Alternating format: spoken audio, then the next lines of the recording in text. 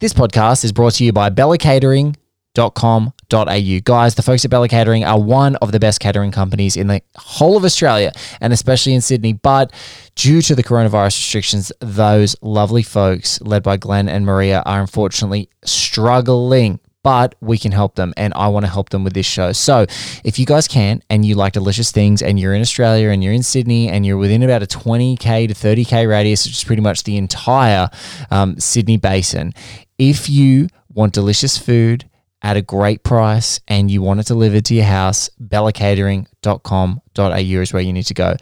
Absolutely delicious stuff, family stuff, like, you know, huge get-togethers that we're doing virtually and things like that. You want leftovers, you want that sort of thing, bam, bellacatering.com.au. Glenn is absolutely a deeply questionable individual. However, that should not be held against him. He has a lovely wife, he has a lovely family, and they've got great staff, and they are awesome. Now, onto the show.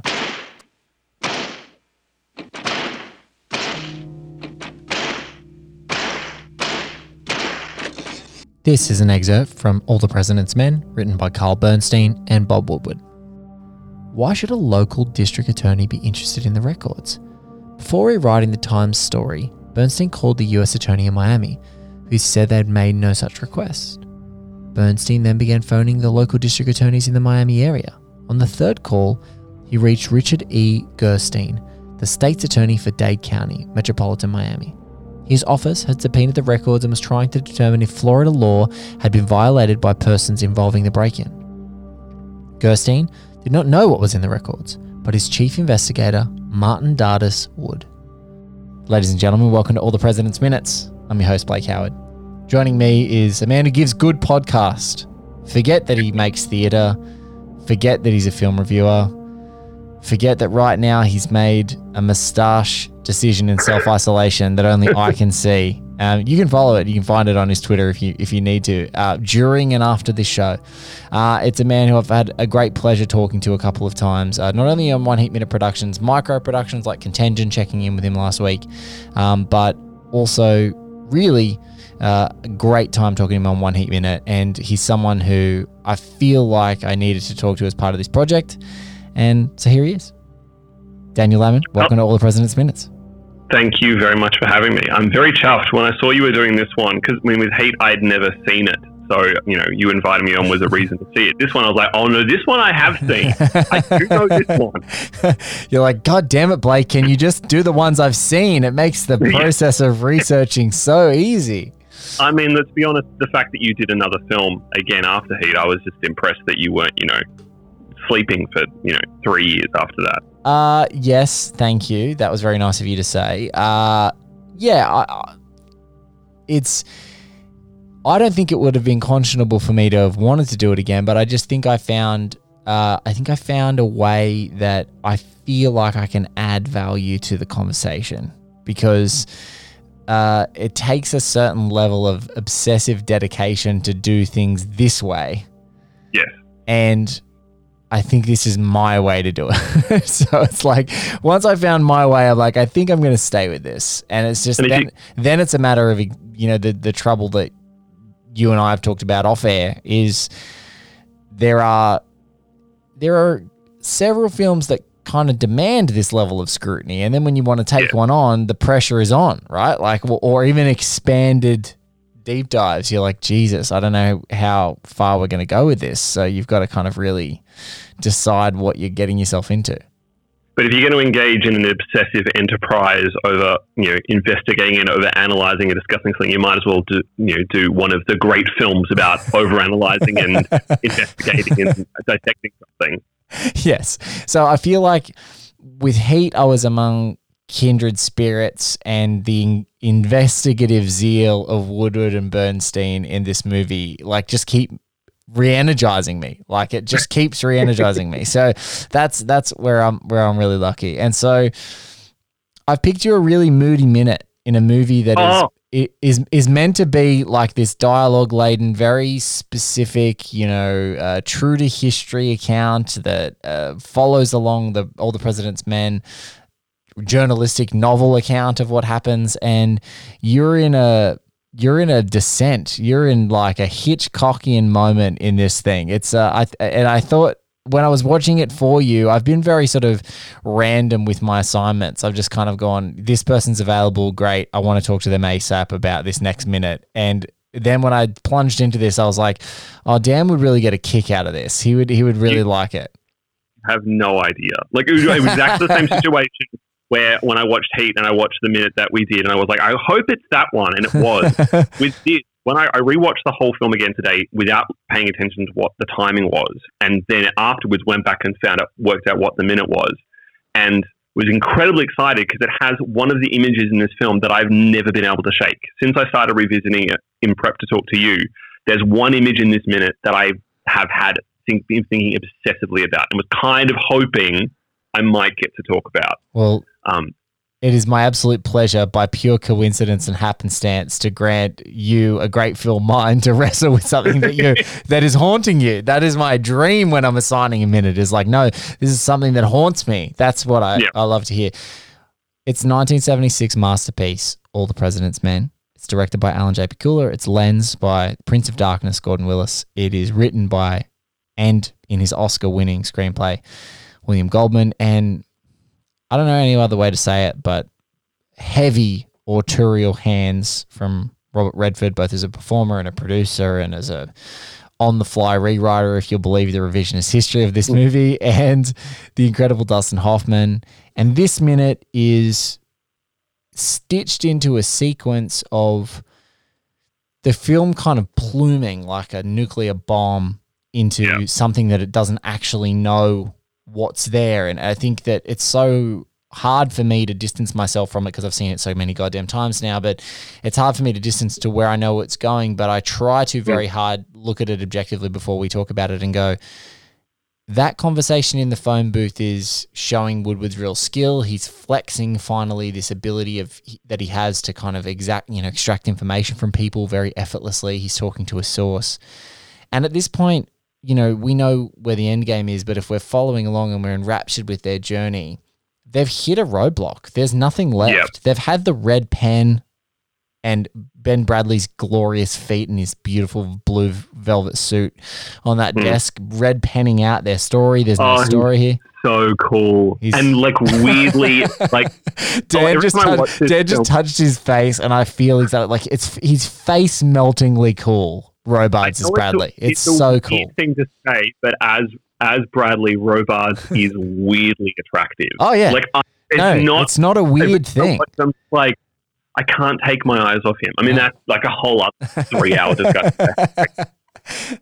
But it's like at that moment, they've kind of red penned out everything. They're doing a bit of a Hail Mary.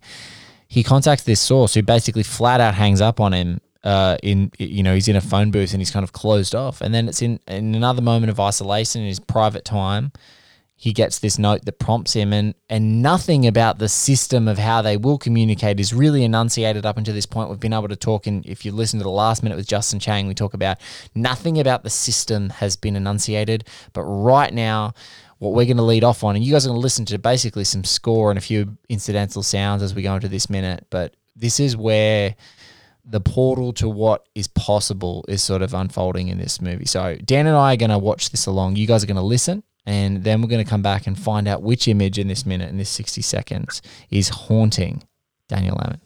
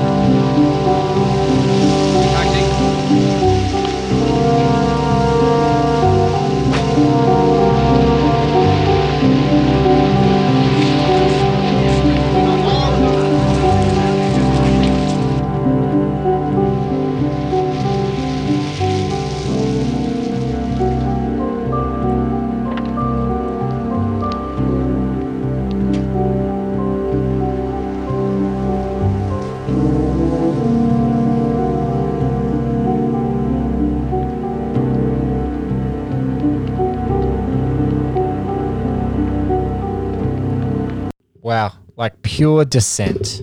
Is that what is that where you are at right now? Is that what can I preempt? Totally. It is like it's the shot of him going down the stairs in the parking lot. And I think it's I mean, what you were saying before about the fact of it's that they have hit, in terms of like a narrative sense, Woodward and Bernstein have kind of hit a roadblock in their investigation. In a weird way, the film has also kind of hit a roadblock. It's kind of been it's presenting us with a series of narrative machinations of this is how they do this and these are the processes they go through. There's only been one more flair in the filmmaking, like obvious flair, which is the shot of them looking through the library notes, the zoom up, which is the first time I noted when I was watching it today. That's like nearly half an hour into the film. It's the first time any of David Shire's score comes into the film at all. It is exactly 30 minutes into the film, and you haven't heard anything else. It's Vashi Nedomansky, the editor, and I just talked about it live as we're recording this. So yeah, it's the first time you really have any kind of score kicking through. Totally, and to that point, by the time Bernstein puts the flag out, we've now kind of gotten used to what the visual language and the way kind of oral language of the film is. And then the film kind of ascends. In the way that he's kind of descending down into the car park, the film itself is kind of cinematically ascending. Because It's also the first time, apart from that shot with the rotunda, it's one of the few times in the first half of the film it actually stops. Like there's no new information being delivered. It's only asking us to sit and observe, consider. Yeah. Observe, literally observe and report. Like we are here just observing silently. So yeah, I mean, looking at it again. There's 1 minute again today. I was like, there's so much going on in this, and it's also the thing of you remove.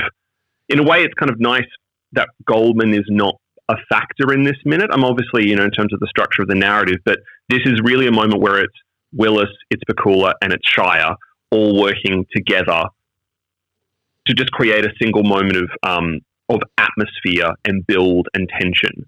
And Redford to play an instrument, right? So like Redford's instrument largely is his face. Like he, speaking of cool, he's a guy who's effortlessly cool, and everything is written on his face. And he's been such that strong silent type and has such an iconic movie face that he can carry so much. But here, it's really only the beginnings, the very, very beginnings of the minute that we're still seeing the continuity of the uncertainty in his face. And then it's kind of assertion, but we can't really see. Like, it's pulled back.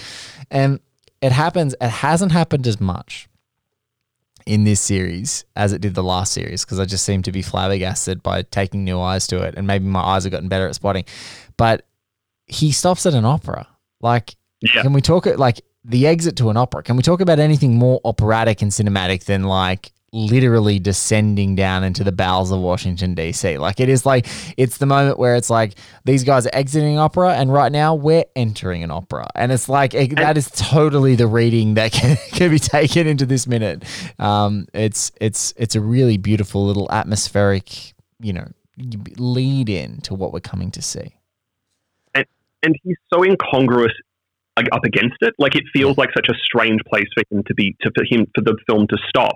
And so much about the film is about the placement of these characters within the landscape. Like, I think in one of the earlier episodes you were talking about like Washington is so at every turn in this film. And then to have him appear at, he's someone we know that he lives in a pretty ramshackle apartment. He's relatively young and inexperienced, wonderfully inexperienced.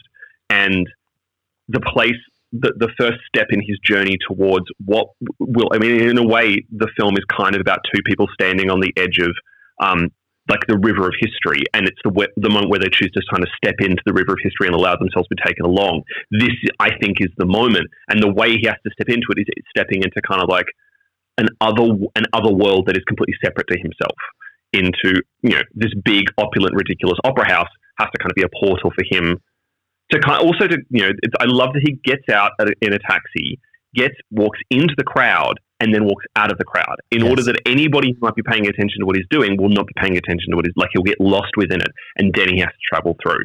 And I could think, like things like the staging about the movement of him within the frame and the movement of the car in the frame. Like, I don't know if I talked about this in But it's also with- shows. It's also about his tradecraft, so to speak, right? Like if we think of espionage films, the tradecraft of like a more experienced espionage agent is they take much more time. Like I think Totally. we haven't mentioned much in this film, but like a deeply underrated movie in my mind is Spy Game. I think Tony Scott's Spy Game is just it really encapsulates the coolness of Brad Pitt and the coolness of Redford, and there's a passing of the torch, and I think Scott loves that cinematically, loves what the story's doing, and there's an effortlessness to him as in Redford when he's an older man around, just sort of navigating these situations. He always seems to know people. He always seems to know people in the room. He always seems to be able to get in and out of places. There is no friction whatsoever. But here it is. The way that it's staged is great because we also see that he's not very good at this. Like he gets out of the cab, he darts into the crowd, he kind of like cursorily glances over his shoulders and then he darts into the cab. So like really, if someone was really watching him or multiple groups, you're like, he's not very good at this. And but of course he doesn't, because he doesn't know what it is. Like he doesn't know that he's walking into the biggest political scandal of the 20th century. That like that moment at the end where they actually realize that they're in actual danger. Yes. At the very end of the film, you realize they have no, like, it's one of the things, like one thing I picked up on was that Pakula is making the assumption that we know what the end of the story is. Of course we do. And particularly if it's, coming out in the mid-70s, they know what the story is. But in a way, he's also weaponizing that. Because, I mean, like another aspect of this is that it's one of the many moments in the film where you have this kind of almost subjective view. Like there's a lot of shots in this film of the characters from above, cars driving, following cars driving from above, or audience watching them. Yes. It's the thing of going, we know what's going to happen. The joy of this film is watching them work out how to do it. Like in a film, in any other kind of film, in this context, the score would be brooding or haunting or be about building tension. But what Shire's doing, particularly in this sequence, which is so much linked to, I think, the idea of myth-making in this film, is that it's a sense of magic, the sense of we know, this is a hero's quest, and we know the journey these heroes are going on. We know that at the end of the journey is victory. There's so much a sense of it, like egging them on, like we're observing them put the pieces together, kind of following the treasure map to find out what the treasure is at the end. It feels like it's always like this meditative sequencing. Like I've just been thinking about it as you're talking around a hero's journey, a hero's arc. It's like this, the score sort of goes dun dun dun dun, and there's like so that's 1, 2, 3, 4 notes, and then it will jump up to 5 notes, and then to 6 notes. It's like the additions of these rolling scales in the piano, and then rolling back. It's like this sequential ascension of putting these pieces together and then going back and doing it again. It's like, by definition, is the same process that we want these guys to go through, right? Like we want them to be meticulous. We want them to put all the pieces together. We want them to understand that picture and then move on to the next picture and do the same thing again. And it's just, like you said, the isolation and the intent of the score, where it falls specifically in this minute, and the way that it does. It's one of those things like, when you have a favorite song and there's a pause in it, like, I'm thinking of like in Dre 2001, there's like a pause in a rap, like in the middle of the rap song. And I remember you knew the song really well when you were singing along with your friends and rapping along to the song, and then you could perfectly time out the pause and then come back in. Like you kind of like, I remember being in like year 10 at the train station listening with my friends on like on a Walkman or something like that, or a Discman, and be like, yes, I actually know this song well enough, I can do that. But that's one thing that's kind of implaceable about this score is you kind of go, oh, the score comes in here.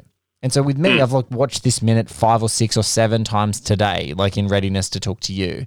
And almost every time I've watched it, like I'm wrong about where I think the score comes in. Like my memory cheats me. It's like it comes in just that, I don't know, that half second before, half second after, when you would expect that it does come through. But when it's there, it's, I don't know, there's a magical tone. I love how you said that. There's a magic. I think that's the right word. That's the right word for this score. I think in jumping off your example of, the pause in the song, it's about creating the sense of anticipation. Yes. Like it's particularly for an audience then, I mean, I don't know how familiar people were before the film came out with the existence of Deep Throat, like, how much the public was aware of it in the reporting. But certainly for us now, we know that when he goes in that car, we know that there's one major figure in the story we haven't met yet, and that's Deep Throat. And then particularly with the framing of the shot of him going down into the car park, this big wide shot where he's a tiny figure going from light to dark. We know that that's moving in towards the most mysterious aspect of the story, which is this shadowy figure in the dark wearing a suit who gives them pearls of information and wisdom that we don't know at the time. We don't know the identity of. Yes. In a way, it's kind of like Theseus going into the labyrinth to go and find the Minotaur. Yes. It's the point where the film. It's the anticipation towards the point where the film becomes mythical in a way. Because he's still a mythical figure, right? Like, he's a mythical figure until 2005. So you got to think like 30 odd years of this movie existing, almost 40 years of this movie existing. There's only speculation about who Deep Throat is, and that builds the myth. That builds and feeds and inflames it. I remember when because I first found out about Watergate when I was a teenager. I remember watching. I don't know if anyone else has mentioned this film at all in the podcast, but do you remember this film? Would have been the late 90s, early 2000s that had Michelle Williams and Kirsten Dunst in it, called Dick. Do you remember? Yeah. So I watched that when I was a teenager, which is a terrible film, but like they're great in it. And I became obsessed. You are the second person who's mentioned it because the portrayal of, I think who's Will Ferrell and someone else play Woodward and Bernstein, like a ridiculous version. Who are they? I can refresh my memory. It's Will Ferrell and I can't remember who the other actor is. I'm gonna be Google. I'm gonna. You keep your point, but I'm gonna vamp and find out who that is. The thing that I found the most fascinating when I then was like, "What's this Watergate thing?" The thing I found the most fascinating was the idea of Deep Throat, this figure who, at the time, we didn't know the name of. That I didn't entirely even understand exactly what it was that they had done. I knew that it wasn't two teenage girls who lived in the Watergate, but I remember when Mark Felt's name came out, I was actually slightly disappointed because I was like, I never wanted to know who Deep Throat was. I wanted him to be like Jack the Ripper or the Zodiac Killer. I wanted him to be this legendary mystery man who changed in his own special way the course of 20th century history. And then this sequence very much follows that. I mean, like you said at the time, they don't know who this person is. And so then this is where the story becomes not just about watching two guys run around, following a story. It's them entering into the myth of history in a way. Yeah, the Woodward and Bernstein, just for clarity, Bruce McCulloch plays Bernstein, Will Ferrell plays Woodward. If that's your exposure to these guys, I bless you. That's really fun. I too kind of agree. It's one of those challenges where you go like that, but also the electric bolt that happens if you've gone deep enough down Watergate is that the early 2000s internet threads and conspiracy theory forums and the equivalents, it kind of always made sense that someone had to be in an intelligence agency feeding them this information. And it made the most sense that was the FBI. And then, even Mark Felt's name was mentioned as like, this is a potential Deep Throat. Like, and some people believed it was Mark Felt before he even announced that it was. It's one of those things. But I tend to agree, when you're looking at it from a purely mythical perspective, you don't want to know. I don't want to know who it is. I want to imagine what that. I'm the guy who doesn't need any Star Wars prequels. How's that? I'm the guy who doesn't need anything. I don't care. All you're doing is ruining Darth Vader. Darth Vader's fine, okay? He's fine. Yeah. And you're ruining Anakin Skywalker and you're ruining the whole family. I mean, even more than the Rise of Skywalker does, you're just ruining everything. Like, I don't need to know it. And I think it's a testament to that. It's really hard to nail what this person's motivation is. And, I think that this is where Pakula, because of his experience with the paranoia thriller, and this is where Goldman, from a pure scripting and functionality perspective, gets that it's so much easier to strip the detail away from this guy and make him a mysterious figure even within the film. Yep. Because if you just take away the details, you reorder things, you limit the information even of the system, and then the subsequent scenes you just like assume that people have got the rhythm of how this is going to work. Bang, you just get into it. And so for me, the Theseus and the Minotaur allegory is, in comparison, is very, very apt, I think. Well, it's something I've been thinking about, like with rewatching it and considering the film. And one of the, like, as strange a question as this is, one of the things that I've been thinking about with it is, why does this film exist? Because I mean, it's made so close. I mean, and that's a question that comes because I know that in the previous discussions you've had, the subject around the immediacy of the release of the film comes up, and you have examples of, Paul Greengrass's United 93 and Oliver Stone's World Trade Center, and then you have that terrible Clint Eastwood film with the two where the guys play themselves on the train. Like, what is the purpose of when these? What's the purpose of a film coming out about very, very recent history? And so that was kind of a question I had with this film. I was like, okay, what is it? What purpose is it serving? And looking at it, I was like, I don't think this film I wonder whether it was made for then and not actually made as a document for forever. Like, kind of trying to capture the moment and the mood and the potency of what had just happened for posterity. I don't necessarily think for audiences in America in the 1970s, they know the story of what's happened. But maybe there's a sense of, I don't know, I keep coming up with this story of this thing of myth-making, but I mean, that particularly with the way that he frames a sequence like this and the way that Gordon Willis shoots it and lights it and the way that Shire scores it and the way that Pakula moves the chess pieces around within the frame, that it's going, no, this is an important piece of American mythology now. Watergate kind of is now for us. Like, it's become a byword for us. Yeah. And I think a lot of the reason why that happened is because this film is so potent and clear in its storytelling as a hero's journey.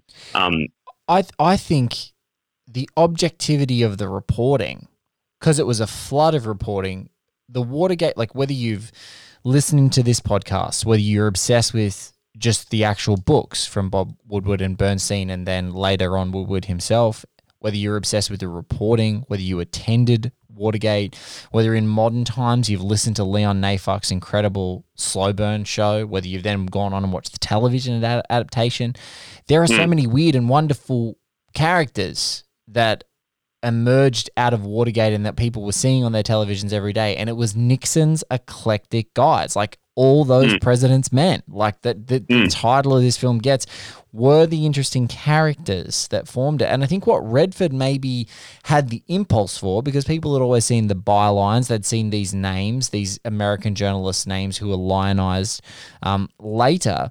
I think he always saw that their story and their pursuit and their tenacity was worthy of elevation. And so I think that it's really hard. Like, and I imagine, we now have equivalents of it, and I think of someone like Ronan Farrow, whose book now, Catch and Kill, talks about, and there's a couple of books, I don't want to dismiss other people for it's like She Said and Catch and Kill are kind of the two seminal novels, but it's like those books then lionize reporting. And then what happens is when you're just seeing bylines, you're hearing about accounts of victims, you're hearing about perpetrators of bad deeds. And I think that what the impulse here is like, who the hell is this byline and how the hell did they get this story? Totally. And I think that even in Woodward's in Woodward's original accounts with Redford, this is kind of the myth making behind the myth making, right? Is that that Redford's like, no, the story's about you guys. It's about you. Like, when you write the book, people don't want you to just recycle what you wrote in the paper because we've read it. We've seen it. Because they're the heroes of the story. Yeah. Like, without them, the story doesn't happen. I mean, it's that point where, in the editorial meeting where they're like, no one else is reporting about this. Why are we the only ones reporting about this?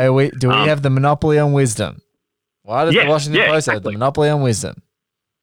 And so then, it elevates them to, American heroes, but not in the kind of patriotic sense, but in the, again, like a mythological hero sense. I know it's something that I keep getting stuck on, but it's like, I'm also because just fascinated by the decision to end the film where it does. Like, it ends it with the sense of anticipation of where is this going to go. But the film doesn't need to show any more than that. It shows the journey from innocence to experience. It shows the journey from, all that happens is that Woodward wakes up of a morning, goes to the courthouse, and just asks who are the lawyers for the Watergate burglars. At the end of the film, they're going to realize that they're being bugged by the government. They've got another analogy I thought of was it's a film about two men dancing on the edge of a precipice that they don't have any, and they don't know the precipice is there. They have and at the end of the film, they have no clue.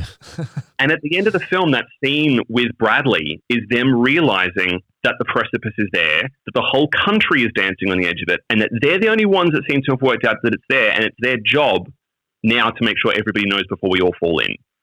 And so it's so much about I love the framing of it. Just has to be the beginning of the story. We don't need to know what happens later because it's the greatest arc for them is just in this section of their story. Their conflict is with is not being deterred. It is it is knuckling down and digging. And it feels like an impossible rock shelf. You're going through no part of what they're trying to dig. They're trying to dig through concrete with a spoon. Like it's it's not happening easily. It's grinding every single day. It's not like digging through Alcatraz, as the escape from Alcatraz is like turning the rock, all the seawater's rocked it in Don Siegel's great film. It's like they're digging through and it's taking years, essentially to get to the bottom of this.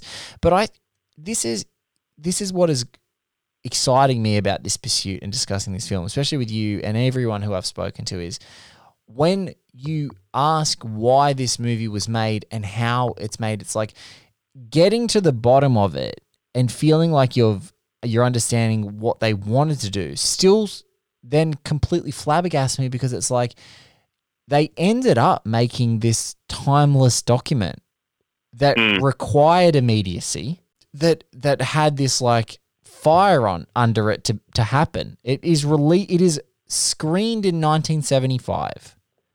They're still actively writing about this stuff. Nixon is impeached in 74. The movie's in production, is in soft production in 74 at least. There are people attached.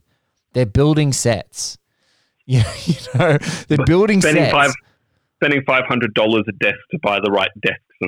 They're buying they're shipping the waste from Washington Post newsroom to Burbank, right? Like things are happening. And they make it, and not only do they like nail it, they nail it in perpetuity. So we can look back at these things that are absolutely functionally and logically decisions that are made for the the crowd of their peers and contemporaries who have been flooded with Watergate every goddamn day on television and in the paper. And it's like it's like popcorn. It's better than sports. Like people are in there every day watching this crazy band of misfits that surrounded Richard Nixon, like spilling their guts on live television every single day. And so they have to make calculated, essential choices in their storytelling to make sure that they're not being rote, or make sure that they're not falling into traps that are just going to have people rolling their eyes. They're trying to keep it interesting and evocative and but also very factual. And then later, it still works. That's what's crazy to me, Dan. Because like the most immediate example, we talked about the 9/11 examples. The most recent one to me, and like the actual most recent one is 5:17 to Paris, Clint Eastwood's movie. Whatever, forgettable. But let's just think of The Social Network. Like that is a movie that is made at its time.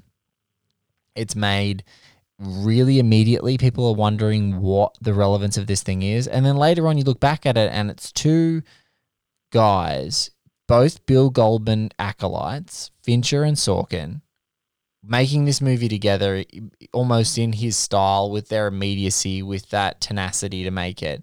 It comes out, they make the film, and we look back at it now, and one of the biggest criticisms you can give is like they didn't go far enough. Like on the precipice of Cambridge Analytica, it's like, man, these guys didn't go far enough. They kept it too much to the ego. They kept it to one guy's ego and this egomaniacal pursuit instead of this foundational, life-changing entity that becomes like Big Brother before we even realize that it was Big Brother.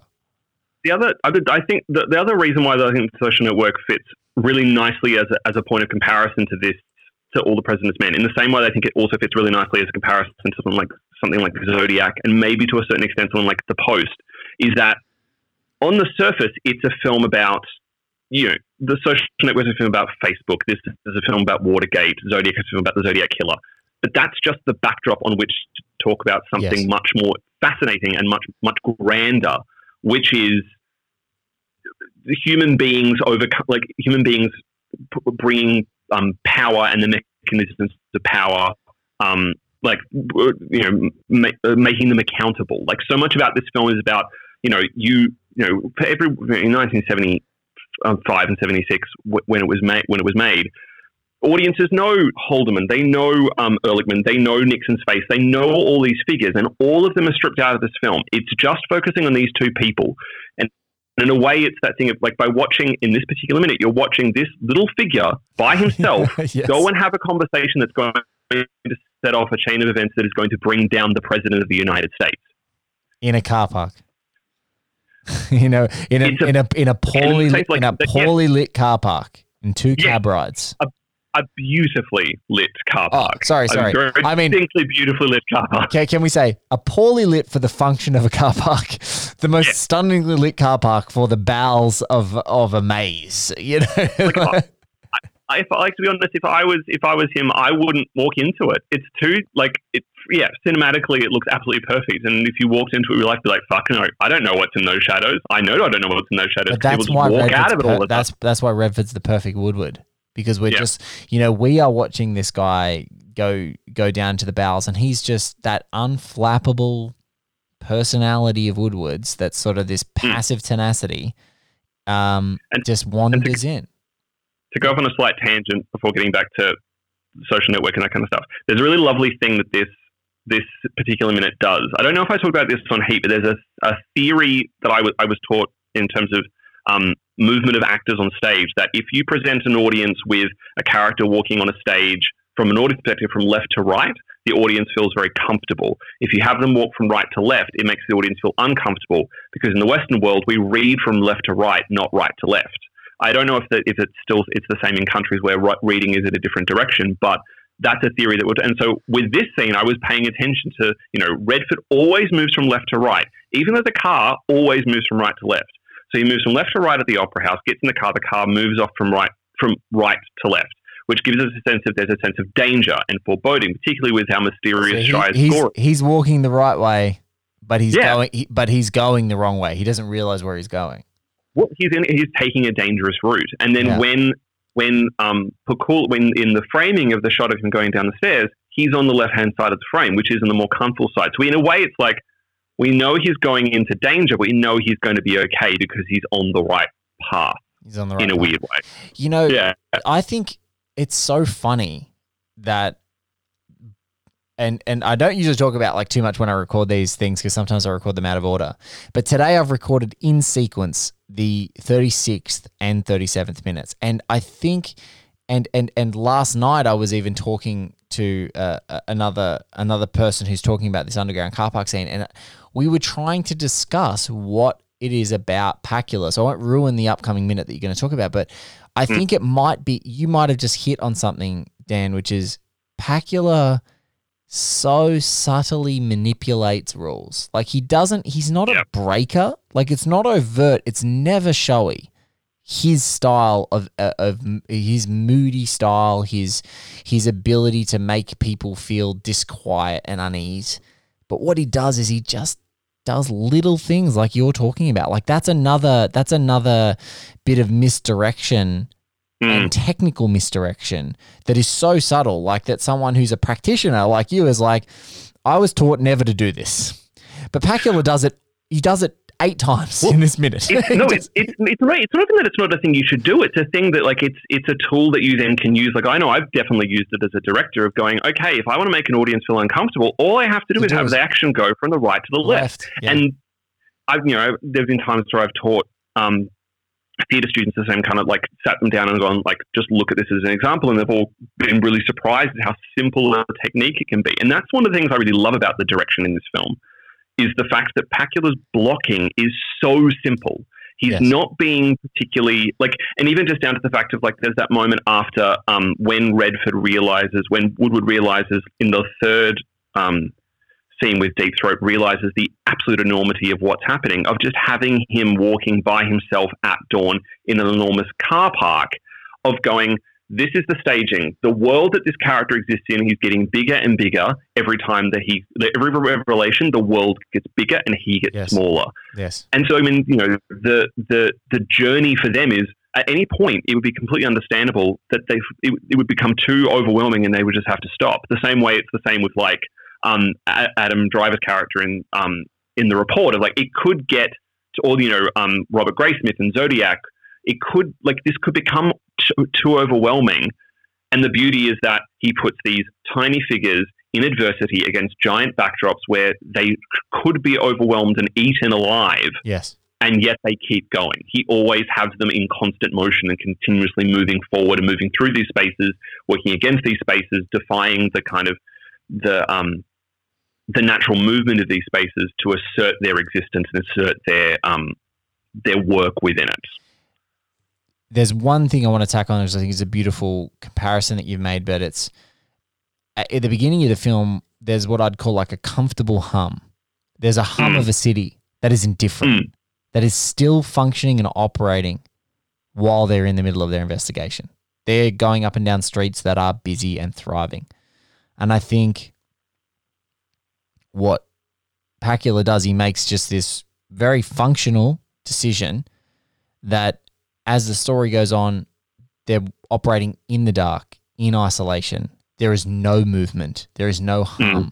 They are in silence. They're hiding behind trees. They're knocking on doors at 3 o'clock in the morning. You know, they're walking through dawn car parks, you know, and the entire city is dwarfing them, and there's nothing there. So it's like that whole thing of like, you are being progressively more and more alone. Like the structures, I think that's the almost the instigating moment is I love it as they walking into the suburb, and they're like, isn't it strange that you walk through here and it's all so picturesque, and you know you couldn't believe it, and you know Woodward goes, no it isn't, like yes you can. You know, it's like this is bad. You know, this is bad. I can believe that there's gnarly things going behind these locked doors.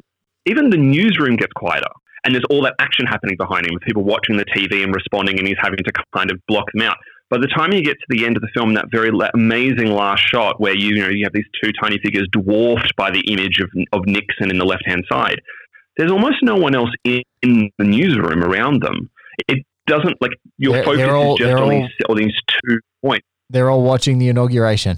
And these guys are going, totally. If I don't stop writing, he's going to have 4 more years. So I better keep writing.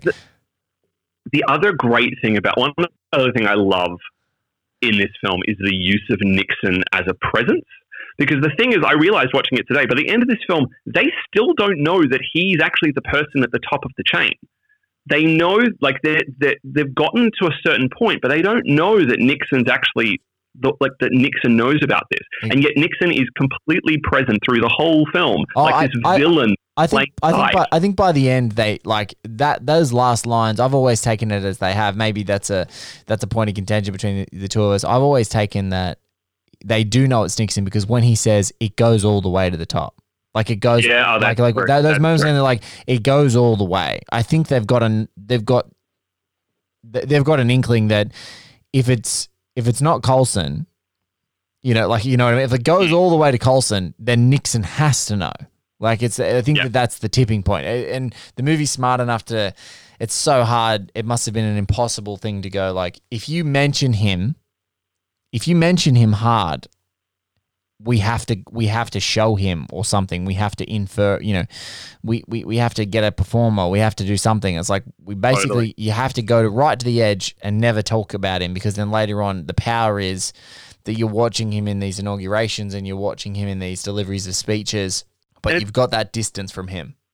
He's too overwhelming. And that masterstroke is the fact that he's for the audience, we know like what they find at the end. Because I think you're right. I think you're probably right. They do work it out at the end. What they find out at the end, we know from the beginning. So the moment that the helicopter touches down at the beginning, we know that's the villain. That's the bad guy. And every time he appears within the film, we know that that's the bad guy, even if everybody else in the film doesn't know it yet. And so it's the beauty of Pakula weaponizing the fact that we as the audience know the end of the story, that he has the villain always there. It's just that the heroes don't know the villain's there until we get to the end of the film. And so that's when that's their moment of realization and ascension, and that's where they can go off and complete their quest, is realizing we now know who the villain is, but we also now know what the stakes of the quest actually are, and we now know how dangerous but how worthwhile the quest is. How much do you go and revisit this movie as a man who's obsessed with films like Zodiac? Is this on your list? To be honest, when you messaged me to ask me about being on the show, I had seen it before a few times when I was a teenager, but my memory of it was very sketchy. So I got the Blu-ray from the States and I watched it. And I think I've watched it 3 times in the past 2 months. Because and the funny thing was, this is going to sound like a terrible thing to say, the first time I watched it, maybe the first 2 times, I kept falling asleep at the same point.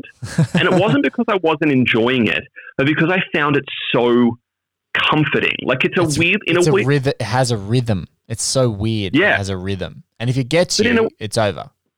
But it's in a way that I also find, another way that I find Zodiac so comforting, and the post so comforting, of seeing. I just think that some people go, "Oh, I get how the post is comforting," but you're like, "Zodiac's comforting to you, Dan?" Yeah. Totally. It's also comforting to me. It's also comforting to me because it's about people good people facing an impossible task, doing their jobs because it is the right thing to do. Yeah, and it's told in a way where it doesn't belittle their story. It doesn't downgrade their story. It kind of embraces the operatic nature of it. I mean, I think as much as there's a very beautiful directness to All the President's Men, it's very simple, it's very clear, it's very clean. It follows a very clear, like even just the fact of it has so few characters, it just focuses primarily on these 2 men.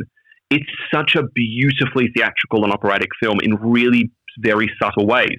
And, it's kind of like it's one of those Rosetta Stone films where in order to understand Zodiac, you have to understand All the President's Men. There are literally lines from All the President's Men in Zodiac. The moment where Bernstein says, when he's asked, "Where's the story?" "Oh, I've written it." "Why isn't it down?" "Oh, I'm still working on it." It's literally the same things that Paul Avery. That Downey Jr. That Paul Avery says at the beginning of the film. I'm not Avery. Okay. I am not Paul Avery. I'm not Paul Avery. There are so many. It kind of becomes part of the language of the best kind of films about people doing what is right, even if it's the most dangerous thing to do. Yes. And that, in a weird way, becomes really comforting. And it's not, and that it also embraces the joy of it. That's one of the things I really love about The Post. I really, really love The Post because it's such a joyful film. Yes. And that even though it's it's sentimental and it's at times quite emotionally obvious in all the ways that Spielberg can wonderfully be, that's the comforting thing about it. And in the way, and like even in Zodiac, the fact that Zodiac has such a great spring to its step in a way that this also has. I really wish I could find the tweet. I was just thinking about it now. There was a wonderful tweet which is like, Steven Spielberg is a filmmaker who does not need to ram anything down your throat, but is so used to how stupid audiences are. He always has a "just in case you missed it" moment in his movies, like just in case you missed my entire point with this. And I think that's like a sort of that's like a staple. It's always the last minute. It's like always in the last. It's the last 60 seconds. Last 60 seconds, last something, and it's like sometimes it completely rams a message home in a poignant way, and other times it can feel like it's being really obvious. And so, I think that maybe is a fair criticism of The Post. But I think that is trying to tell a story about a bunch of people who want to get an opportunity to have a say about what happens in their town, and and how they know this town works, and not necessarily the New York Times having the monopoly on wisdom. Basically, it's a great story, and it's that passion and tenacity, and people just loving the news. So it's got a lot of those good qualities. And what makes it work as a film? What makes all three of them? And I would say the same for The Report as well. What makes all of them work? The Report, I think, is so fantastic. It's such a great film. I literally finished watching it in 10 years. We're going to talk more about that film. That's just a great film. I literally finished watching it 10 minutes before I got on to talk to you, because I finished watching All the President's Men again. I was like, I'm just going to watch The Report. But it's the fact that those films know exactly what their thesis is. These films know exactly what kind of story they're going to tell. It's one of the problems I have with Spotlight, is that I don't know what the fuck Spotlight's about. It's trying to be about too many things. It wants to be about great investigative journalism, which at its best, that's what it's about. But it also wants to be about sexual abuse in the Catholic Church. But it can't be about both, because the great thing about All the President's Men and Zodiac and The Post and The Report is that the story is not the story. The people telling the story and the process they go through is the story of the film. I'm going to give you a Rosetta Stone to watch Spotlight and it work. Okay. What Spotlight is, what we've talked about in The Report, and we talk about in Zodiac, and we talk about in All the President's Men, is when they find this story, they don't know what it is, right? At the beginning of all the stories, they don't know what it is. Yeah. And when there's an impulse, there's a tireless pursuit to go, we are going to go further, farther, we're going to dig, and that breakthrough moments and then the stakes, that's part of the journey. But it's like that tenacity and that intent to do good, and that scratching this implacable itch, this frustration that there's more to this. Mm. The Spotlight's the inverse of that. So from a directorial perspective, Tom McCarthy's doing one thing as a director stylistically. He's doing exactly what Liev Schreiber is doing as the editor. He's circling in red pen adjectives. He's taking away descriptive language. And what he's doing is he's telling a story about discovery with a bunch of people who've all had opportunities to uncover it, who've all been exposed to it, who've all probably heard about stuff and didn't believe there was a problem. It is the inverse. It's going, these are a bunch of people who, just by definition in the town and the way that it functions, and that what is quintessential Bostonian, what is something that is culturally important to them, their Catholicism and quintessential to who they are, is all of the regret of looking the other way is written on every single character's face. And what it takes is, the breakthrough moments are not to do the right thing. The breakthrough moments are to basically implode and to admit guilt for their own lack of action, but to move past the lack of action to actually get redemption. It's not about pursuit necessarily in the same stretch as a hero's quest. It's actually about people who are flawed and people who've kind of squashed some of that journalistic impulse and the blind spots. And I personally, I feel like I watched it with the same lack of connection that you did. But very recently I watched it again, and I've even watched it a couple of times and had that lack of connection. But this most recent time, when I looked at Liev Schreiber's face, I think it's just, I was talking to Justin Chang about it being like marble. He's like this career best performance. And you watch every line of all these guys on their faces, Keaton particularly, and and John Slattery and just everyone. It's so nakedly lined and worn and weathered and complicit in how this could continue. It could have continued to go on for so long that it's the discomfort is everyone emerging their heads from the sand at the same time. And so that's where I think that Spotlight really can shine. If you take a completely different tact. I don't know what it is. It's more like a hard-boiled detective, like a complete fuck-up who actually is doing something right. And I feel like these people are most certainly not that.